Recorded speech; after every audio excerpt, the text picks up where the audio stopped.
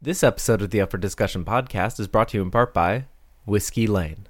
Launched in Kelowna, BC, and now expanding to Montreal, Whiskey Lane is on a mission to share their obsession with quality food and drinks with growing audiences by keeping the best local flavors on their minds and on their tongues. No matter what your business needs to grow, Whiskey Lane knows how to make it happen. Whiskey Lane, bringing long lines to the producers of specialty food and drinks. Go to whiskeylane.ca to find out more. And that's whiskey, the Canadian way, without an E. I hope you understand.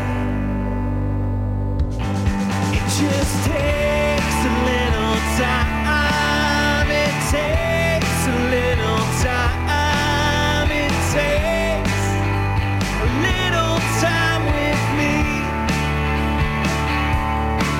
I hope you don't mind. We'll take it slow this time. You know I'm well worth the wait. Hi, I'm Tom Zalatni, and you're listening to episode 297 of Up for Discussion, a show about great food and the people who love to make and eat it. Every week, we tackle a different ingredient, dish, or style of cuisine, sharing our favorite recipes and learning from our wonderful guests. Today, we are talking all about sauce. Sauce is a pretty broad topic, so we're not going to talk about every kind of sauce under the sun, because that would be really ambitious, but we are going to tackle a couple of different sauces today, and you know how I roll. This is not going to be the only time that we talk about sauce, because that would be ridiculous. Before we dig in, I do want to take a minute to acknowledge that the studio where I'm recording is situated within the traditional and unsurrendered territories of the Kanien'kehá:ka First Nations. I think it's important as a settler that I remember that the lands that I occupy are not lands that I own. Obviously, I don't own them, but also I don't have any sort of entitlement or right to them. I recognize that they are stolen from the people who were here first, and that is really shitty. With American Thanksgiving just around the corner, I am, of course, thinking about that again a little bit more.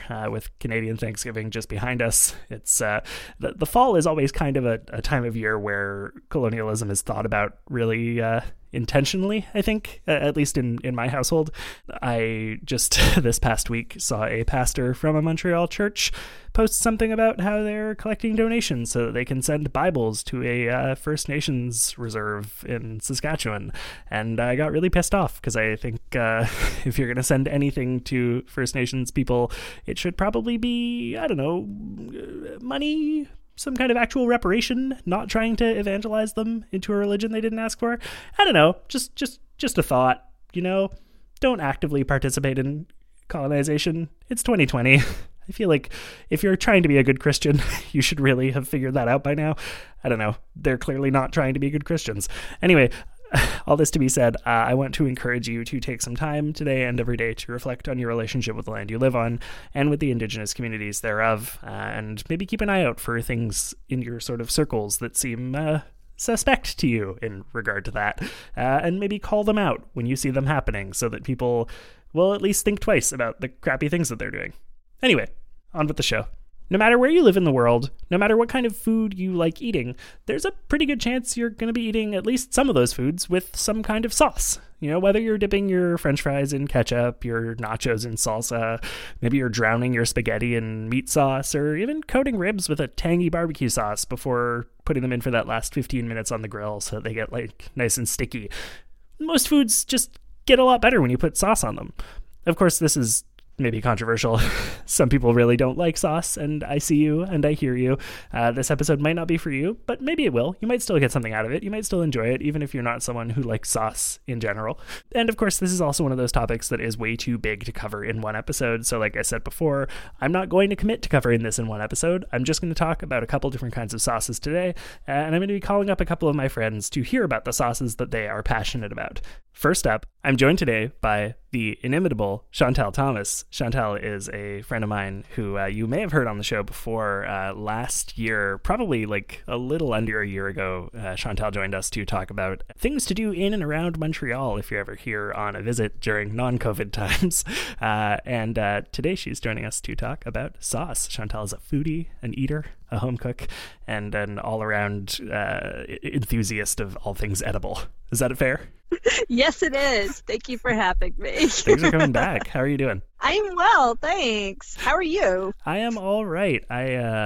We were just chatting before the show, but my listeners don't know this yet. I recently got a job flipping pizzas for a little pizza place here in Montreal called Pizza Mama Sofia. Our whole thing is we make the pizza and you bake it. So I assemble it, I stretch the dough out, throw on all the toppings, etc., and then the customer picks it up and takes it home and makes a pizza in their house. So their house smells like fresh pizza and it doesn't get cold on delivery, etc. It's awesome. It's a lot of fun.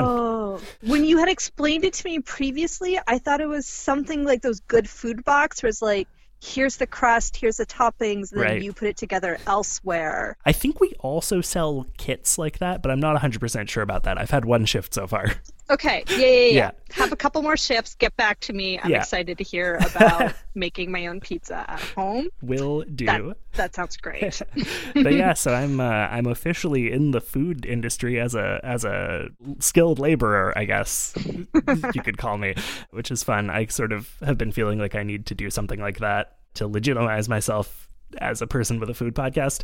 And also I've just, on TV you see like sweaty dudes with aprons and baseball caps spinning pizza around in the air, and you're like, yeah, that's a job I could do. and I am now that sweaty dude, so excellent. Yeah. Congratulations. Thank you. It's a lifelong dream come true. I'm so happy for you. So obviously people have clicked on this episode or it's shown up in their feeds and they've probably looked at the title. They know that we're here talking about sauce today. Sauce obviously can come in many, many forms, shapes, sizes, flavor profiles.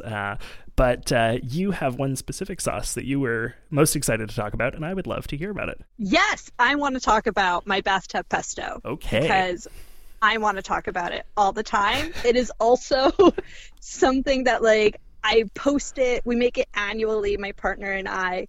Once a year, I post pictures of it, and then I've, people from high school that I'm friends with on Facebook, but who I haven't actually spoken to since 10th grade, and who are like, I look forward to these photos every year. This is the best thing ever. That's fun. In their minds, you are just the person who posts bathtub pesto once a year. That's Basically. Your role for them. That's so much fun. Yes, that is it. So that is what I want to talk about, if that's okay with you. Absolutely. So for listeners who might not know, I feel like most people know. Most people have at least heard of pesto, but maybe you have heard of it or even eaten it, but don't necessarily actually know what goes into it. For a kind of very quick generalization, it's a lot of basil, a lot of garlic, pine nuts, and usually Parmesan or something blended together with olive oil. It's a green sauce. It's a little bit grainier, I would say, than a tomato sauce. I have seen versions of pesto where literally every one of those ingredients has been substituted out with something. So it's another one of those things where all words are meaningless and everything is interchangeable. But that kind of might give you a base concept of what a pesto is if you're listening to this and going, what is a pesto? So Chantal, what goes into your pesto? What goes into a bathtub pesto? And also, you got to explain the bathtub part of it to us, right? So, of course. So I'll give you a bit of history. Our pesto is fresh basil leaves, garlic, Parmesan, lemon juice, olive oil, some salt. And then we do almonds instead of pine nuts because they're cheaper. Fair quite enough. Simply. But it could also be walnuts. It could be sunflower seeds. It could be any other number of nuts that you have on hand. Right. And the reason why it's bathtub pesto is because we've been making this for about 7 to 8 years now. 9 years ago, my partner and I moved to live near Jean Talon Market. And the amazing thing about the market that has been really educational for us is learning about the seasonality of foods.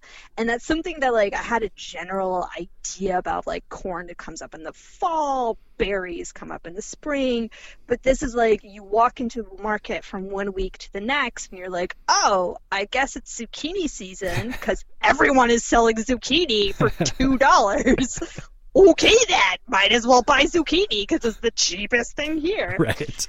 And so we learned that there's a basil season where you walk into the market and everyone's selling giant plants of basil for $2 to $3. Right. We're like, well then, let's get in on this pesto business since we have this so cheap.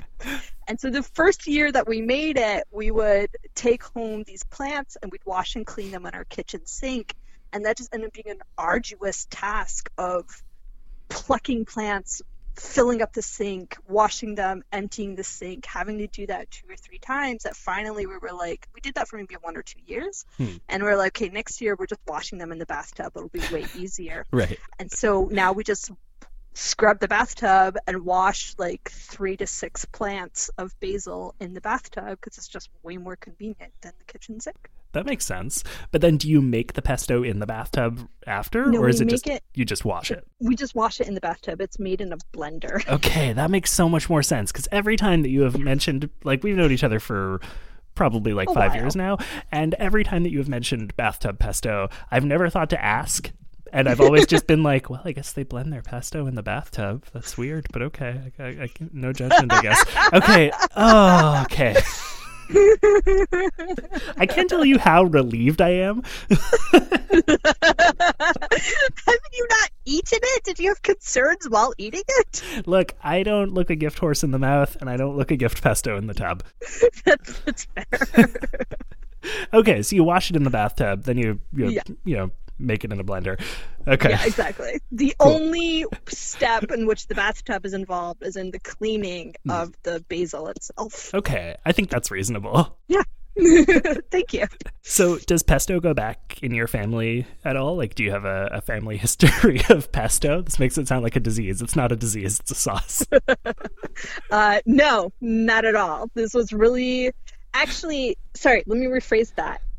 Pesto doesn't have a history in my family. Pistou does. Okay. And I learned the difference between a pesto and a pistou, the French pistou, is that it doesn't have nuts in it. The pistou is really just garlic and basil, lemon juice and olive oil, and then you can actually make a soup out of it. Interesting. But I only had this once when I was 13, and my great uncle made it for me when I was visiting my grandfather in southern France. Right. And I've never had it since, and I never got the recipe from him.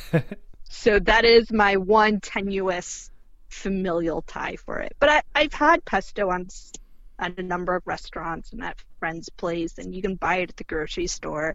And it was one of those things of like, this is probably cheaper for me to make than to buy, as with most foods, if we're really honest. Yeah. So then I just decided to start making it, especially once I found my seasonal $3 basil plants. Yeah, I mean, fair enough. That's actually something I did want to touch on a little bit with like pesto and with sauces in general, really, is that, like you said, they are one of those things that is, and probably this is true of like 90% of store-bought fabricated items, but like they're cheaper to make on your own than to, buy them at the store. The only thing is you have to be willing to make, say, a bathtub load of them at a time in order for it to be worth your money and your time investment, right? Because like you can't buy a jar's worth of basil to make a jar's worth of pesto with. You have to buy like an enormous tub's worth of basil. Yeah, well, one bathtub equals about a gallon of sauce. Right. Ish. Okay, that's actually a lot less than I thought. Yeah, turns out when you blend leaves, they get really small. Oh, okay. Yeah, I get that. Makes a lot of sense. Yeah, that had not occurred to me. That's really just all there is to it, but it still does end up quite a bit cheaper. I think a smaller, you can't buy, like you have your standard tomato sauce jar that you get at the grocery store, and that's about half a liter-ish. Sure, yeah. But I feel like pesto is usually like half of that. So it's like a cup, and that cup will be $6 to $8. Right. And we'll spend maybe, like the most expensive thing is the Parmesan, I'll be honest. Sure, yeah. So we'll spend for about a gallon, it'll be gros max $20. Sure, yeah, that's what I was thinking. And like more than half of that is the Parm. Yeah, exactly. Yeah. Okay, that's actually pretty reasonable when you think about like, $20 worth of jarred pesto from the grocery store is like less than a liter. Exactly. Yeah. And I'm making 4 times that. And of course we're here, talking about liters and gallons in the same sentence because we're in Canada and nothing means fucking anything here. But Real. Yeah. But like a gallon is what, like It's 4 liters. 4 liters? It's Okay. a little less than 4 liters. Yeah, that sounds right. So almost 4 times as much if you make it by hand or by blender or by, bathtub. Yes. Yeah. Math is hard. That's not what we're here to talk about. No, this is not a math podcast, very specifically. So obviously this episode is not just about pesto, it's about sauces in general. I know that when Teffer and I had Toby about 2 years ago, which is just nuts. Well, I don't want to talk about that. He's still like a year old. We don't need to talk about time. Yeah. Also, it's COVID. Time means nothing. That's it. He's still going to be 1 by the time we get out of this. But when Toby was first born, you were one of the many people who brought us wonderful, pre-made food so that we didn't have to cook for the first couple of weeks. It was awesome. And I remember you brought, I think, meatballs and like a nice tomato sauce that was like maybe like a pork-based tomato sauce. Mm-hmm. Can you tell us a little bit about like other sauces that you sort of specialize in? So there are 3 sauces that my partner and I make annually. We make a massive amount of about a gallon's worth each time, and then we'll freeze it and then eat all year long. Okay. So the bathtub pesto is obviously the biggest and most important one. Mm-hmm. In the springtime, I make a scape pesto, which is garlic flour pesto. Ooh. Which is same thing, like garlic flowers, Parmesan, almonds, and then olive oil and lemon juice, and that's it, and blended it up. And then the tomato sauce we actually learned from our friend's mother, who's Italian, and it's an all-day thing. We are not at the level yet of starting from the tomatoes themselves. Sure. We know people that will take the raw tomatoes and spend a whole day like boiling them, simmering them to make like the coulis. I don't know how to say that in English, but I'm in Montreal, so it's a coulis. Yeah. So I think it's still a coulis. Is it? Yeah, or a coulis, I guess, if you're going to Americanize it. But yeah. Okay. Well, English makes no sense. Well, a lot of English food words come from French. That's true. Great. So I'm just going to keep on pronouncing it in French. Yeah, you're good. So again, we live in Little Italy, so we go to the Italian grocery store and we'll buy the pre-made coulis, which is like $1 a jar. Sure. And we'll buy about 6 of those, so that ends up being, again, about a gallon. Right. Ish. Throw in some meat ends, like pork bones, some like a pig's foot, a little bit of veal, some onion and carrot and celery and garlic, and then you just let that simmer for a whole day. Cheese rinds. Actually, that's the secret ingredient. So the same Parmesan that we'll use for our 2 pestos, or really any cheese that we'll eat year round, when you get to the end bit that's too hard to eat, we put that into a baggie in our freezer. And then when it comes time for tomato sauce, we dump that entire baggie of cheese ends into the sauce. And it just completely melts away to add this really lovely rich cheese flavor, while also not wasting any of the cheese that we had bought previously throughout the year. Because again, it's expensive, as mentioned, for the pesto. Yeah. So like this, we're getting the most for our buck. That is actually a good little pro tip. I try as often as possible on the show to like highlight ways that people can spend money in smart ways, or like use their ingredients kind of more fully, right? And that is something you can do with parm, or with really any like anything. rinded cheese. If it's got a hard rind on the end, don't throw that out. Save it. Make a soup stock out of it. I find if you get like 1 or 2, so maybe over the course of several months of cheese usage, depending on how much parm you like on stuff, or in my case like a couple of weeks, I was gonna say 1 or 2 over a couple of months. Yeah, we are not talking the same quantity here. Well, maybe they're buying different sizes of wedges or whatever, but the point is, you save those, toss a couple in whatever soup stock you're making, and it really brings out this powerful extra oomph to it. It's like, am I right to say that it's like it gives it a bit of an umami? Yeah. I'd say that's completely accurate. Yeah, I've never it's like tried having it for parm, soups. but you don't have to grate it. It's lazy parm. It's cheap, lazy parm. Yeah, of stuff you were going to compost anyways. Exactly. Might as well instead throw them. Yeah, so I've never actually done it with my soup stocks, because my soup stocks tend to just be roasted bones and then like aromats. But yeah, I save it for my tomato sauce every year. Nice. Now, Yeah, at what so point? that's it. At what point does the tomato sauce end up in the bathtub? Probably once we graduate to the level of starting from the tomato itself, Mm-hmm. I assume that they would have to be washed in the bathtub. Have you guys have you grown tomatoes yet? This was my first year growing tomatoes. How did it and go? Yeah, I saw that Teffer was having issues Yeah. growing them this year.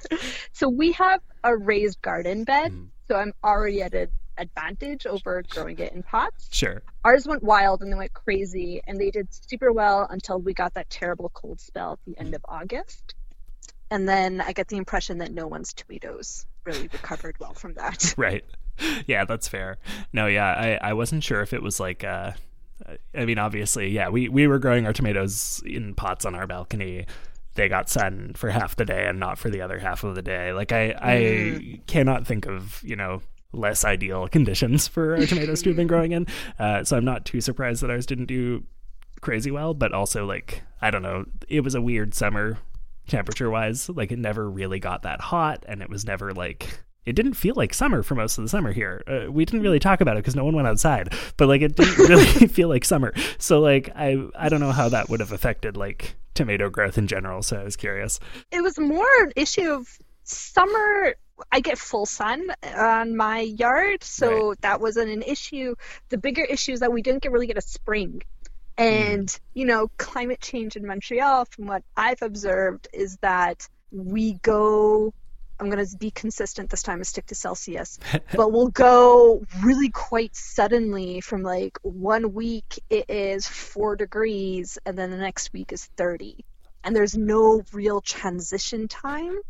That like winter goes from like minus 20 in March and then is like we get a cold and rainy spring that's 2 or 4 degrees for all of April and then most of May, and then all of a sudden it's 30 degrees and then it's 30 degrees. So the seedlings don't really have a time to start.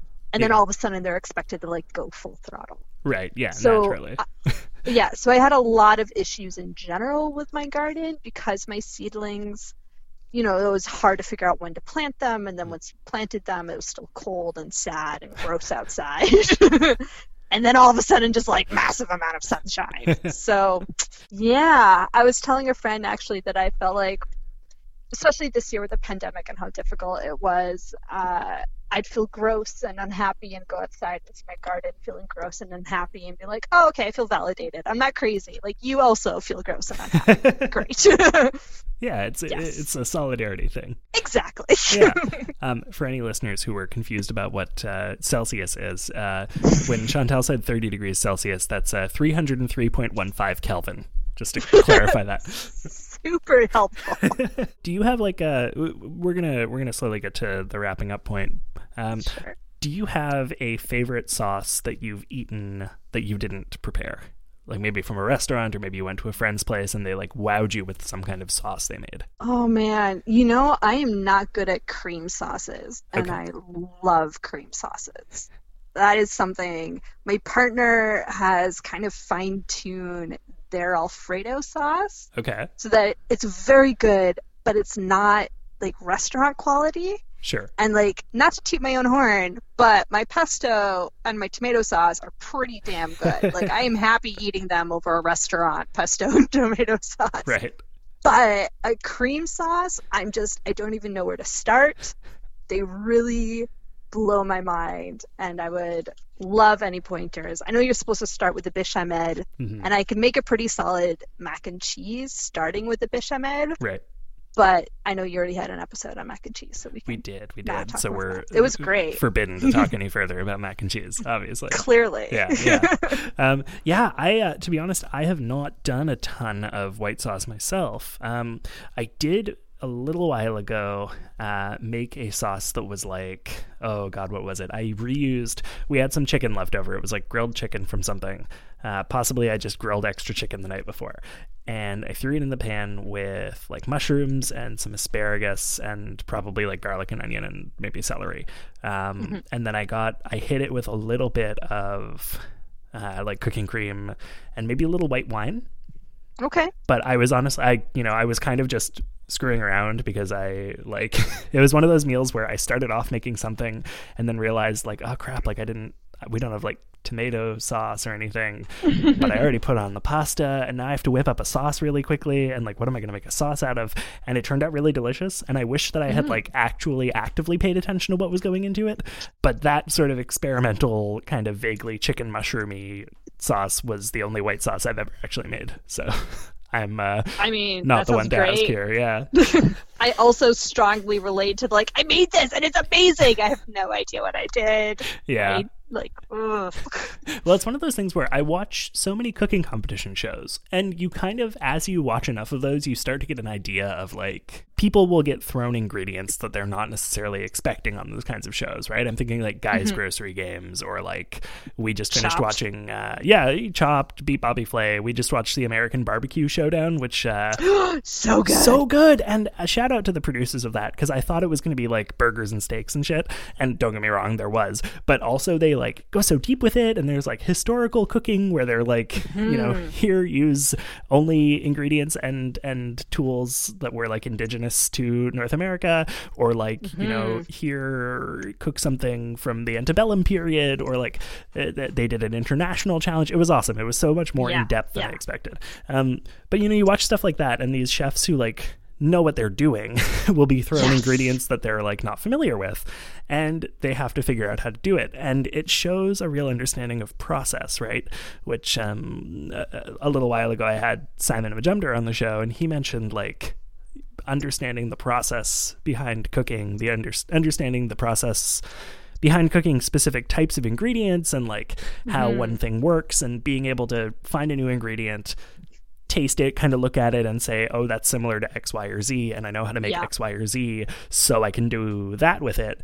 Once you kind of get that kind of thing with cooking, you can sort of start to screw around and experiment a little bit and figure it out. And so, you know, you watch enough food shows and you accidentally make a white sauce one night that kicks butt and have no idea how you did it.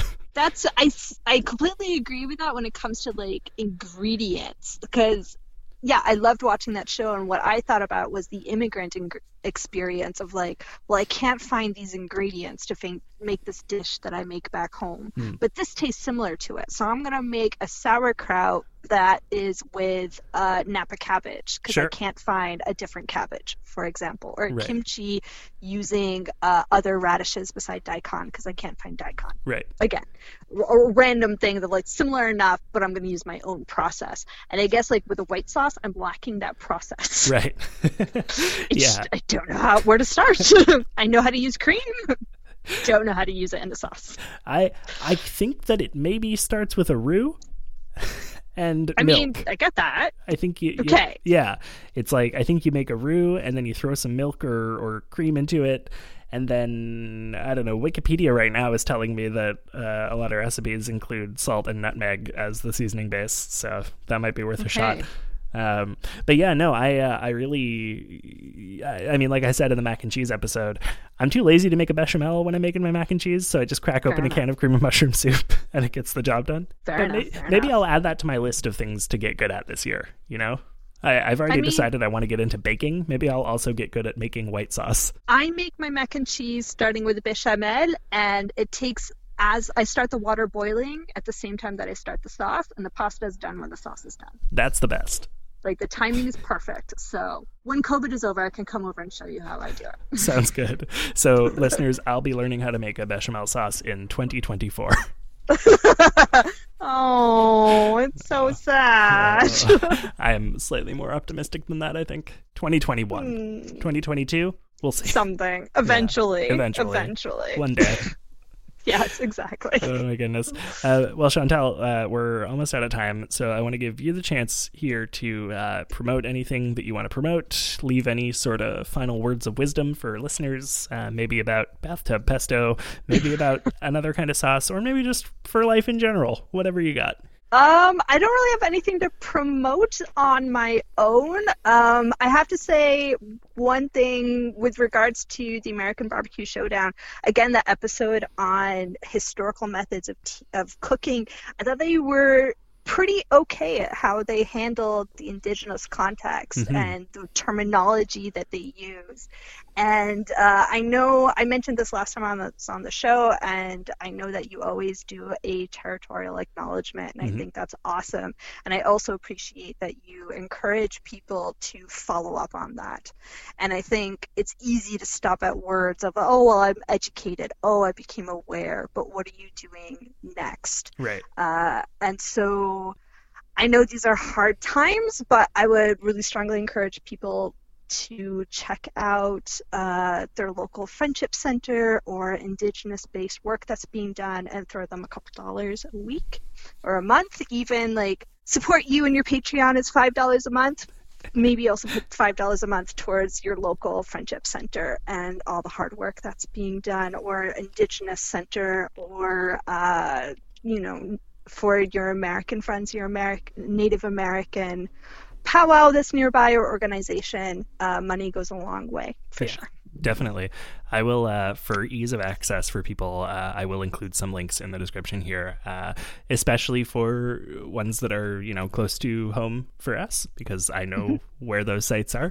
But if I also stumble across like a larger directory, I will link that in the description as well, because probably a larger directory of friendship centers exists. That seems like a website that should exist. Yes. It's a national thing across Canada. I don't know if it exists in the States. I don't think it does. But yeah. Oh, actually, what I can do quite easily, there's an American podcast called All My Relations. It's an Indigenous podcast done by Adrienne Keene and Malika Wilbur. And it's amazing, all about relevant issues in Indigenous peoples today all across North America. Cool. I'll dig up a link to that and throw that in the description as well. Please do. Thank you. Well, Chantal, thank you so much. This was a lot of fun. I look forward to eventually being able to eat lots of food together again. One day. All right. Take care. Bye now.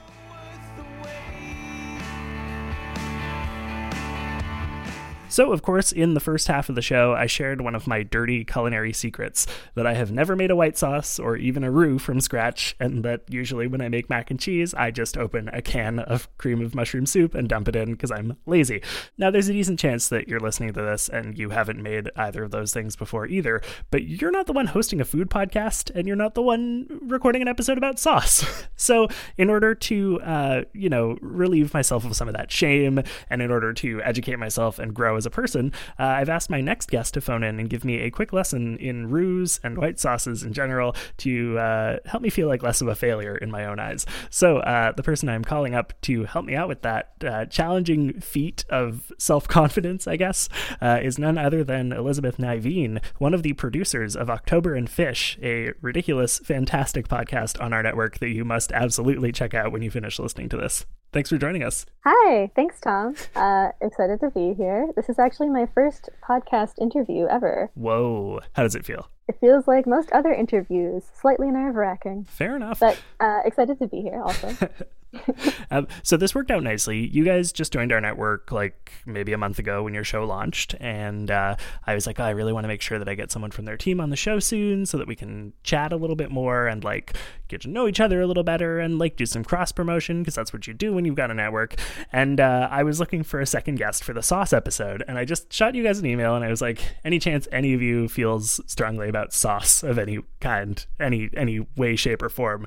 And you wrote back and said that you actually conveniently feel really strongly about roux and white sauces, which is perfect because in the first half of the episode, Chantal and I talked about how I don't know how to do that. So, yeah, give me a crash course. What am I doing? How do I do it? It's really wild how things work out like that, eh? Okay, so like the basic thing with a roux and with white sauces and with like the French mother sauce, I don't know, it's like a branching thing, like when you play a choose your own adventure game. But with a roux, first off, you have flour and a fat, basically, in equal parts, and you cook them on a stove, usually, is what I do. It gets pasty, basically, and then the paste is the roux. I wouldn't call myself, like, a culinary expert or anything, but it's actually, for me anyway, surprisingly easy to pull off. It's something I would make a lot in my apartment, too, when I was low on money. Yeah, I was going to say, it sounds like it's something that like is pretty like budget effective, right? If you just need some kind of fat and some flour. Yeah, I would usually use butter, but you can also use oil. And if you use shelf-stable fat, the roux itself is also shelf-stable. Oh, okay, yeah, that makes sense. So if you use butter, you don't really want to keep it around too long, but you can like make roux and then like let it cool into like these little cubes, and then it's kind of like having a little bouillon cube or something. It's like a Oh. sauce light. That's smart. Yeah, you could like pour it into an ice cube tray and freeze it. Yeah. And so you can use that as, this is basically the extent of what I know about a roux, is that you can then use it as a base for like millions of other things, right? Basically, yes. Yeah, if you ask the French, shouldn't have started that because I don't remember what they're called. There's 5 of them. There's the white one. There's the other white one. One made with stock and one made with dairy. There's the brown one. There's the tomato one. And then there's the 5th one. These are the five official sauces. Yes. The white one, the other white one, the one made with dairy, the tomato one, and the other one. Yeah. Would the other one be like gravy kind of thing? Or I guess that's Yeah, the brown one. There's a brown gravy one, and then there's a white gravy one that's made with like stock, like chicken stock or something usually, Okay. which is the base of it. But yeah, bechamel is one of those, and Right. that's the dairy one. Is your family French? No, Oh yeah, you know what? not at all. I feel silly. Usually I start by like asking my guest questions about themselves and don't just dive into tell me a recipe. So I'm gonna Oh well, whatever. I'm gonna get to that part now because now I feel silly. What's your like culinary background? What's your relationship with sauce, with white sauce? What's your family relationship to sauce? Kind of Yeah. tell the listeners about yourself and your sauce. My sauce is hot. Whoa. No. Well, I grew up in like a baking and cooking household. So like we don't make everything from scratch or anything, but we would cook things and bake things and stuff. So since I was a child, I've been like comfortable in the kitchen, I'd say. Right. I've never taken any classes or anything, but you pick up stuff as you exist in this life, creating food for oneself and others. We'd have these really big dinner parties for holidays a couple times a year. And I also come from like a bi-religious household, I guess. I mean, I'm Jewish, but my mom's Christian. So we have lots of holidays. And, Jews and food, kind of a big thing. Most of our holidays revolve around eating Sure. or yeah. not eating, except for the ones that revolve around trees. Right. The 3 categories of holiday. Eating, not eating, and trees. Yeah, there's some overlap. It's kind of a Venn diagram. Okay. So lots of cooking and baking in your house growing up. Cool. Yeah. I feel like when you live in a house like that, it's inevitable that some stuff passes on to you, right? Oh, for sure. Yeah. I'm also the eldest child of my family unit. So I was like deputized relatively early as a helper. Right. Naturally. Yeah. I think a lot of the relationship I've cultivated for myself with roux and with bechamel was really something I found as an adult later on. Interesting. What prompted that? Honestly, moving out. Because when I was living at home as a teenager and as a young adult, there was always like food around. I didn't have to do grocery shopping all that much, or at least not on my own.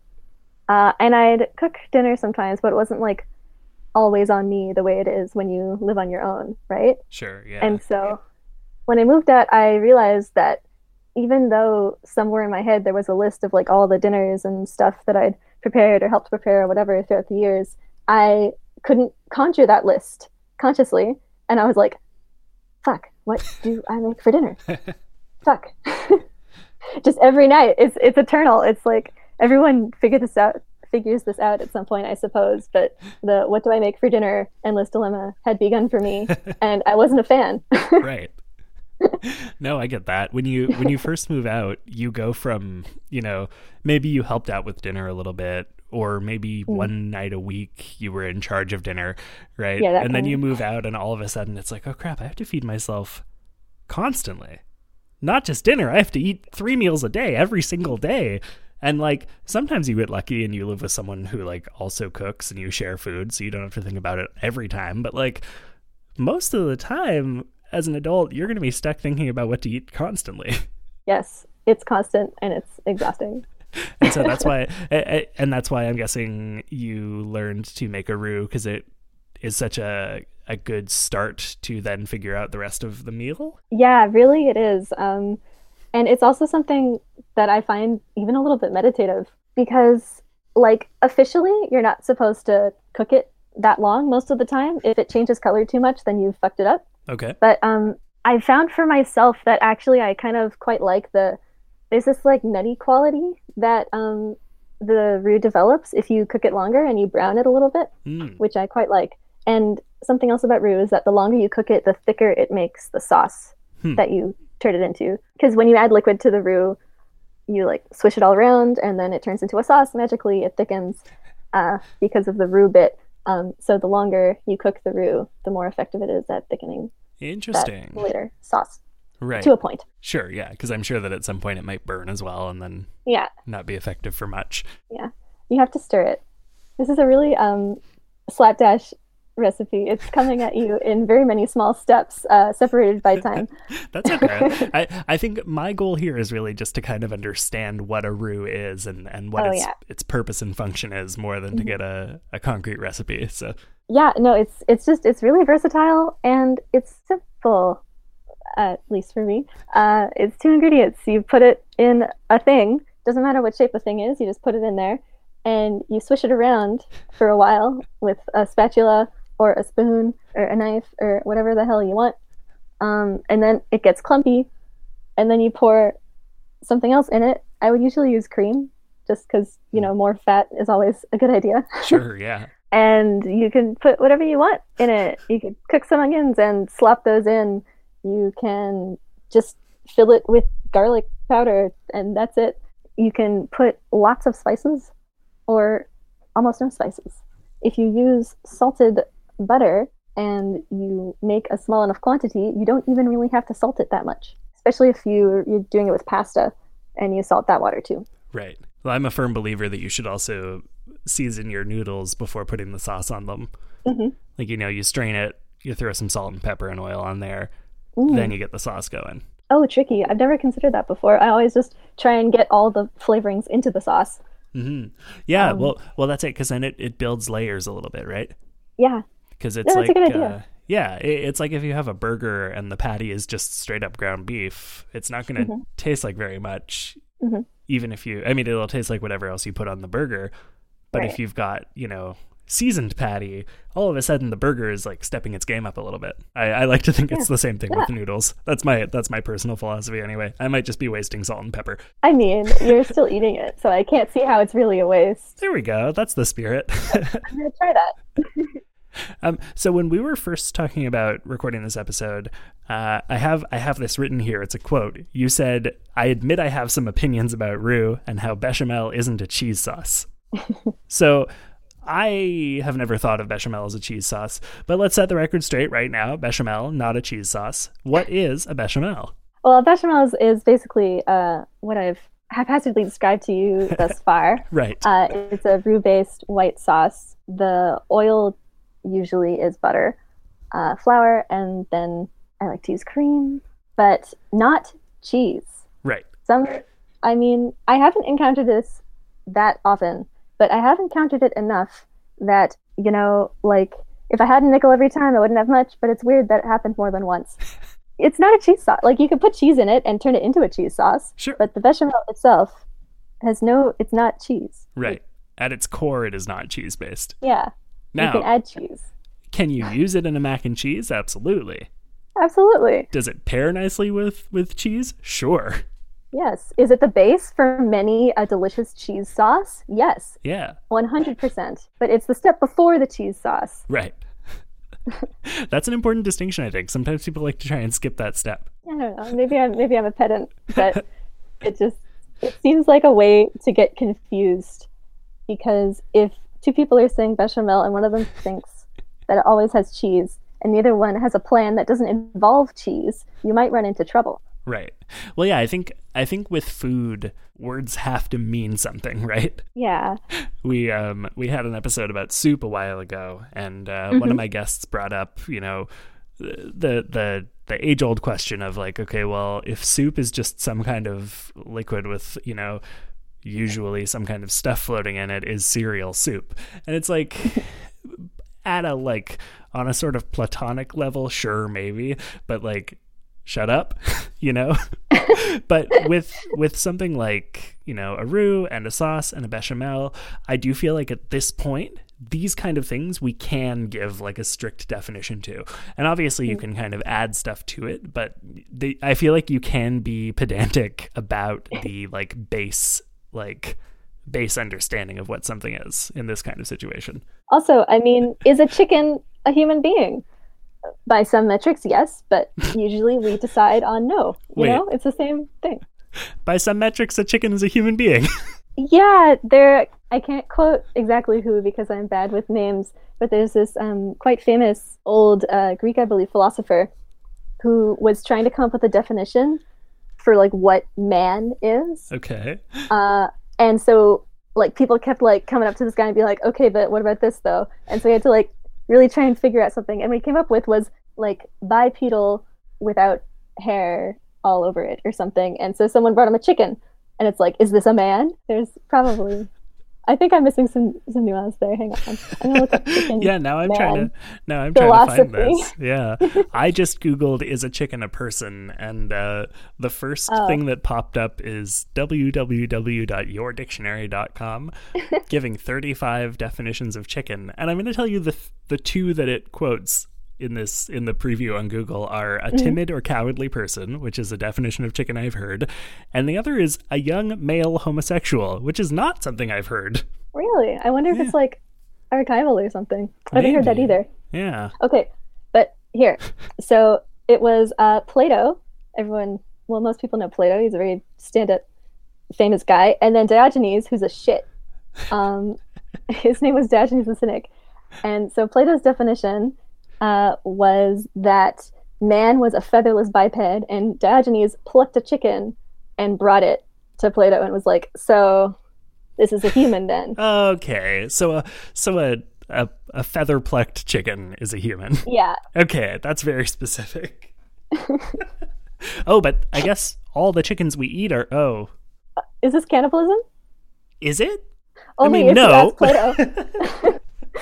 So we've talked about what a bechamel is. You've clarified for me what a roux is. So what for you? We're going to get to the kind of personal side of it now. You know, we're all over the place here today, obviously, because it's been a long day. It's been a long week. Tell me about it. So, you know, homemade sauces aside, what is your favorite kind of sauce? It can be something you've made yourself. It can be something someone has made for you. It can be something that you've gotten at a restaurant, whatever. Do you have a sauce that stands out in your mind as like, that's awesome, I would eat that all the time? I don't know if I could choose one sauce. It's like, okay, tournament style, let's figure out the best sauce. Yeah, exactly. Right here.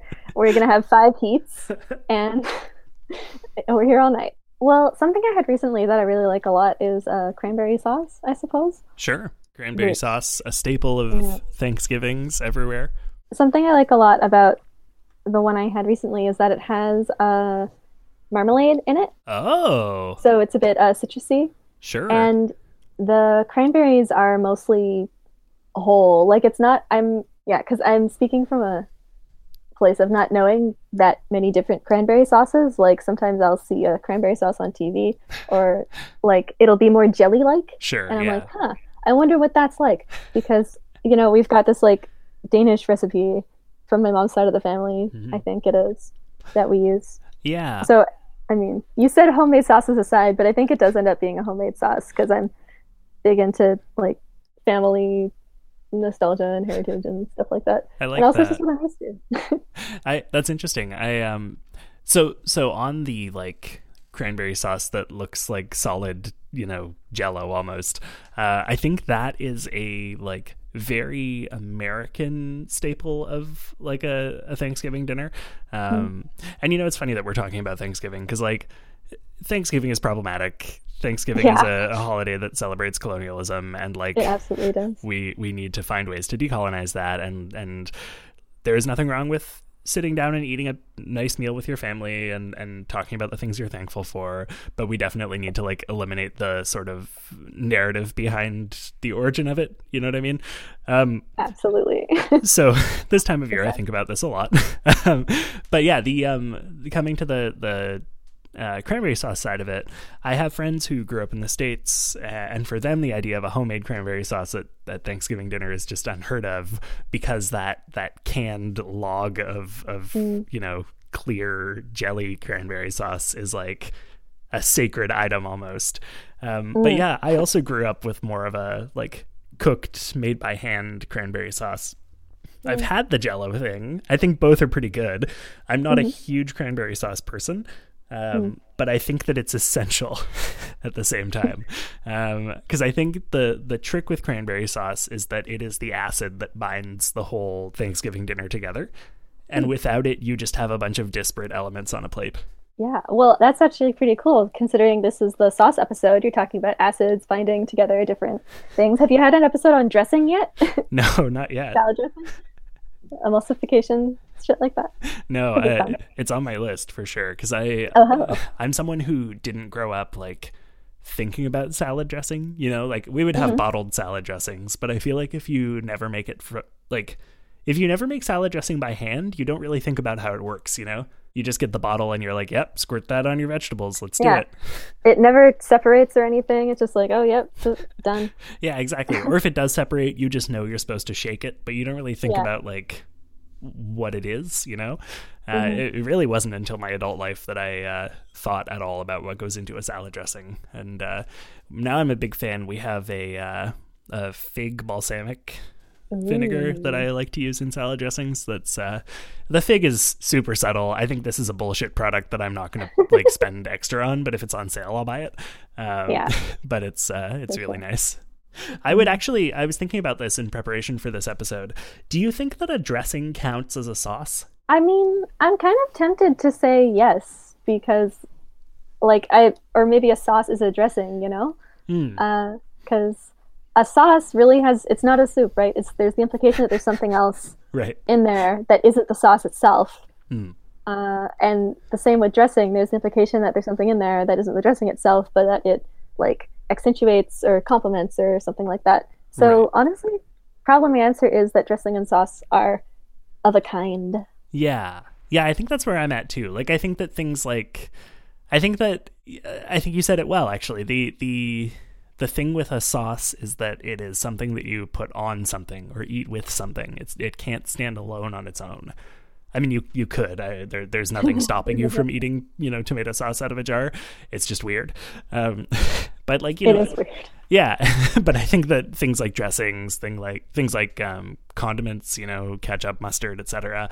I think these count as sauce. I think they're a kind of sauce, though. Like, you wouldn't put them on a pasta necessarily, but they're a sauce of sorts, Yeah, I think maybe another I don't know, qualification, whatever, between sauce and dressing is like proportion as well. Because when I imagine a dressing, I imagine less of it being there sometimes than when I imagine a sauce. Oh, sure. But yeah, I think condiments for sure. Yeah, you could classify as a kind of sauce. That might also come down to preference, though, because thinking about it, like, I don't always want every inch of the thing that I've got sauce on to be sauced, Like, I sometimes like it to be a little lighter. Conversely, sometimes I like to just drown my salad in dressing. So maybe I'm just a bad person, though. Maybe they're more alike than we consider them to be. Yeah, maybe that's it. It's interesting. It's interesting that so the first half of the show was primarily about pesto, which it's another sauce that binds fat and a bunch of other things and can be made for way cheaper if you make it with your own ingredients instead of buying a jar of it from the store, like pretty much anything made with a roux. But from kind of a different culinary background, obviously, like pesto is more Italian, a bechamel is more French, but I feel like both of them go pretty well with things like pasta, and that kind of ties this together nicely, Secretly, it was the pasta episode this whole time. Whoa! No, I couldn't do pasta dirty like that and only talk about sauce on a pasta episode. I think I would get killed. Someone would hunt me down if I did that. Oh, someone in your life or just the general public? One of my Patreon supporters, probably. I mean, we once had an entire episode of the show that was a tournament bracket to decide the best pasta shape. So I feel like if I did a pasta episode and just tried to sneak it by as just an episode about sauce, I don't think I could. I don't think I'd get away with that. I feel like also if this was secretly the pasta episode, we probably could have done a better job of highlighting the pasta aspects of it. Yeah, exactly. I don't think we mentioned pasta at all, in fact, until just now. No, Yeah. probably not. Okay, so we're getting close to the end of the show, but I do want to ask you one final thing related to sauce, et cetera, and that is, what is your, and this kind of comes back to the pasta side of it now, of course, what is your favorite kind of sauce for pasta specifically? Not to make this the pasta episode, it just feels like a good kind of way to bookend it with the pesto from the first half. I don't know.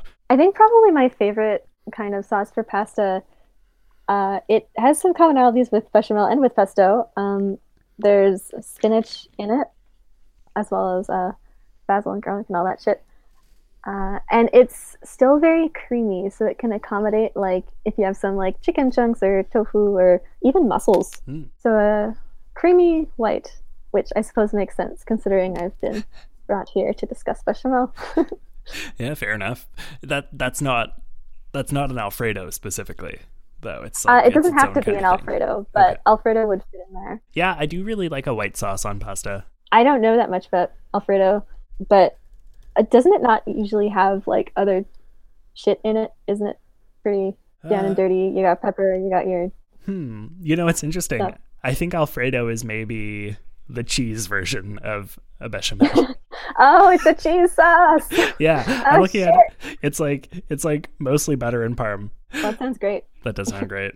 I'm a big fan of a cream sauce with mushroom in it, which feels like a ridiculous thing to say when I, opened this segment up by confessing that I use cream and mushroom soup in my, mac and cheese. But I do think there's something really, the way that mushrooms play with garlic and butter is like nothing else in the world. And I love to incorporate that into a sauce. Absolutely. Well, I tell you what, it is on brand for you considering your earlier confession. Yeah, that's it. It's I'm not ridiculous. It's just a branding thing. I'm apparently a mushroom person. You're the mushroom person with the cream and the sauce. Yeah. No, I love mushrooms. They're so good. Have you ever made like that mushroom butter stuff? Mushroom butter. It's sort of like a butter. I mean, it's like it's like when you make when you flavor butter like something. Oh, sure. So yeah. You just put a lot of butter in with the mushrooms when you're cooking them, and then you get your amazing, delicious mushrooms, and you also like put the butter in a bowl and wait for it to harden up again, and then you can put it on shit like bread. Oh, I have never thought to do that. It's pretty good. That does sound good. Because, yeah, I love a good like garlic butter mushroom. I've never thought to set the butter aside after and reuse it. That's so smart. I'm going to have to start doing that. We're learning so much here tonight. That's together. it. That's the goal of the show. It's to learn together. It's to, I don't like to think of myself as an authority on anything because horrifying. I'm super duper not. But I like to think of this as a learning experience. Absolutely. I tell you what, I kind of hope no one considers me an authority on anything, because then I might get like angry emails about how I'm doing French cooking wrong. By the way, everyone, make sure put nutmeg in your bechamel. I forgot to say that earlier. Don't come at me. Please. Oh yeah, definitely. Lots of nutmeg. Just an absurd amount of nutmeg. Take an entire nut and meg it. Yeah. What is nutmeg made of? Is it walnut? Sorry, megging or negging. Either way. Oh, it's just a seed. I thought it was like... Yeah, it's just its own thing. I've always assumed it was like ground version of some kind of nut, but it is in fact its own. It's own the thing. Nutmeg. That's ground. Yeah. It's also a hallucinogen. Yeah. In large enough quantities, I guess. Yeah, so not too much nutmeg, just the right amount. Unless you want to have a wild night. That seems like a really sad way to get high. Yeah. Well, but if you put a shit ton of nutmeg in a bechamel and then you put it on pasta and then you put some mushrooms in there and then you eat it, that sounds like a great way to the age. Oh my goodness. Well, that feels like a good place for us to wrap up. Oh my God. Well, thank you so much for joining us. This was a lot of fun. It was just the right level of informative, I think. I now feel a little bit more like I understand what the point of a roux is. I definitely feel like I understand what goes into a bechamel, which is specifically a roux, cream, just an entire bucket of nutmeg, and absolutely never cheese. Unless it's evolving like a Pokemon. Yeah, exactly. Hold up. We can't wrap now because we have to talk about Pokemon. If bechamel is the first stage and bechamel with cheese is the second stage, what's the final form? I think when the protein comes in, it's the third form. Okay. You said you're Jewish, so I'm going to guess not Yeah. bacon. Well, I'm not kosher. Okay. No, bacon would be pretty good. Because I'm kind of thinking like so far this sounds like it would go really well with bacon, but like you know, for any kosher listeners, could also go really well with chicken, I guess. Yeah. Can you do chicken with some- if you keep kosher? Okay. I can't remember. I feel like there's probably I different mean, schools of thought on there's that. already dairy in it, so Right. you're kind of fucked. Yeah, I just wasn't sure if chicken counts. Anyway, that's not what the topic is. I don't today. know. Anyway, yeah, no, I feel Lobster. like you're. Put lobster in it. And then you're Lobster. safe. Yeah, exactly. Lobster is No, definitely that's- kosher. That's a joke. Yeah. I was gonna checking. say, Just wait a making minute. sure. Yeah. That's the trick. You want a good kosher bechamel, just fill it with seafood. Yeah. Can't go wrong. Yeah. Oh my Other goodness. things would be good. Speaking of, Carbonara is good. I just want pasta now. you ever get pasta cassareccia? No. Oh, it's a good spot. You're in NDG, right? Yeah. Yeah. It's like next door to Cosmos down on Sherbrooke. Oh no, I see it. I've seen it on the 105. It's the one that I always confuse with the lamp store. Yeah, exactly. It's in the same spot as the lamp store, but one block over, and Yeah. like decorated very similarly. Similarly colored. Yeah. It is awesome. It's they're on Uber Eats. I would highly recommend it if you're ever like craving really good pasta that you don't have to make yourself. Very, very good. I will definitely pasta them up Ah, the next time I'm feeling like treating myself to some very good pasta. definitely, you absolutely should. Great. Well, thank you so much for joining us on Up for Discussion. Do you have anything you want to plug before I let you go? mean, I know Sure. you do. Maybe I will plug the show that you are having on your website for us because we are in the Upford Network. Yeah. Haha. So October Jones and Fish with Legs is a podcast, as you've heard. It's lighthearted and kid-friendly, but it also has like some pretty topical themes that grown-ups can also enjoy. It's very socially engaged, but it's also just clean fantasy fun. We have a lot of fun making it, and we think people will have fun listening to it too. I'm enjoying it a lot Episodes so are pretty far. short. Oh, and I noticed you pronounced my last name correctly with no prompting, so I can tell you've been listening to the show because people don't usually guess that right. Yeah, I kind of eagerly awaited the launch date and then binged the first few episodes, and now I've been listening as they come out. It's very good. I in the past have like plugged shows, you know, just in passing because I've really enjoyed the sound design on them. And this is another situation where if you're listening to this and you're like, I really like shows with like really nice, fun, like interesting sound design, you definitely need to listen to this. It's very good. I've been really you impressed with what you guys are doing. We work so hard, so it's really nice to hear that from you, especially considering you're so experienced. Everything aside, it is very, very good. And I think people, if you're not listening to it yet, you should be. It's super fun. It's you nice. so much, It's Tom. nice to get like it hadn't occurred to me that it's family friendly until you mentioned it, but like, yeah, it totally is. And that's the mark of good family friendly content, is when the people listening to it haven't even clocked that it's family friendly, you know? Yeah, for sure. But we're very conscious too that you know, we might have younger listeners, so we've put effort in to making it something for the whole family to enjoy. Sweet. Yeah, so the title officially is October Jones & Fish with Legs, but you can find us all our usernames on all our accounts. We've got Facebook, Instagram, Spotify, Upford, Apple Podcasts, Google Podcasts, whatever. Syndicated. It's great. It's everywhere. Is October and Fish. That is our username, so you can usually find us through that Yeah. as well. That's it. If you look up October and Fish, you will. October Jones and Fish, because if you look up October and Fish, you get a lot of Animal Crossing players' We guides. do, and just like fishing stuff. But hey, you can also go to the Upford website. Yes. We also have our own website, which is just octoberandfish.ca. It's So, such a good lots of website info too. Thank you. I feel like I'm like complimenting you guys a lot, but it's because we haven't spoken since you launched, and I know. I'm just like dumping all of this now. You're doing a very good job. Keep it up. Thank you so much, Tom. All right, that's it. That brings us to the end of our show for this week. I hope you guys have enjoyed it, and thank you so much for listening. Do you have a favorite kind of sauce? Do you have a favorite sauce to cook? I know that my favorite sauce to cook is just a meat-based pasta sauce. It's kind of, simple and straightforward, but I love it. I love something hearty, and I love meat and tomatoes.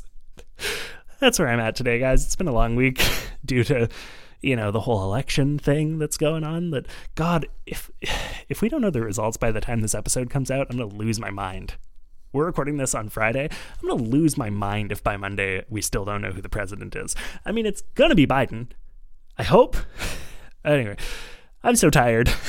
Thank you for taking time out of what has probably been an equally exhausting week for you in light of all of this to listen to Up for Discussion.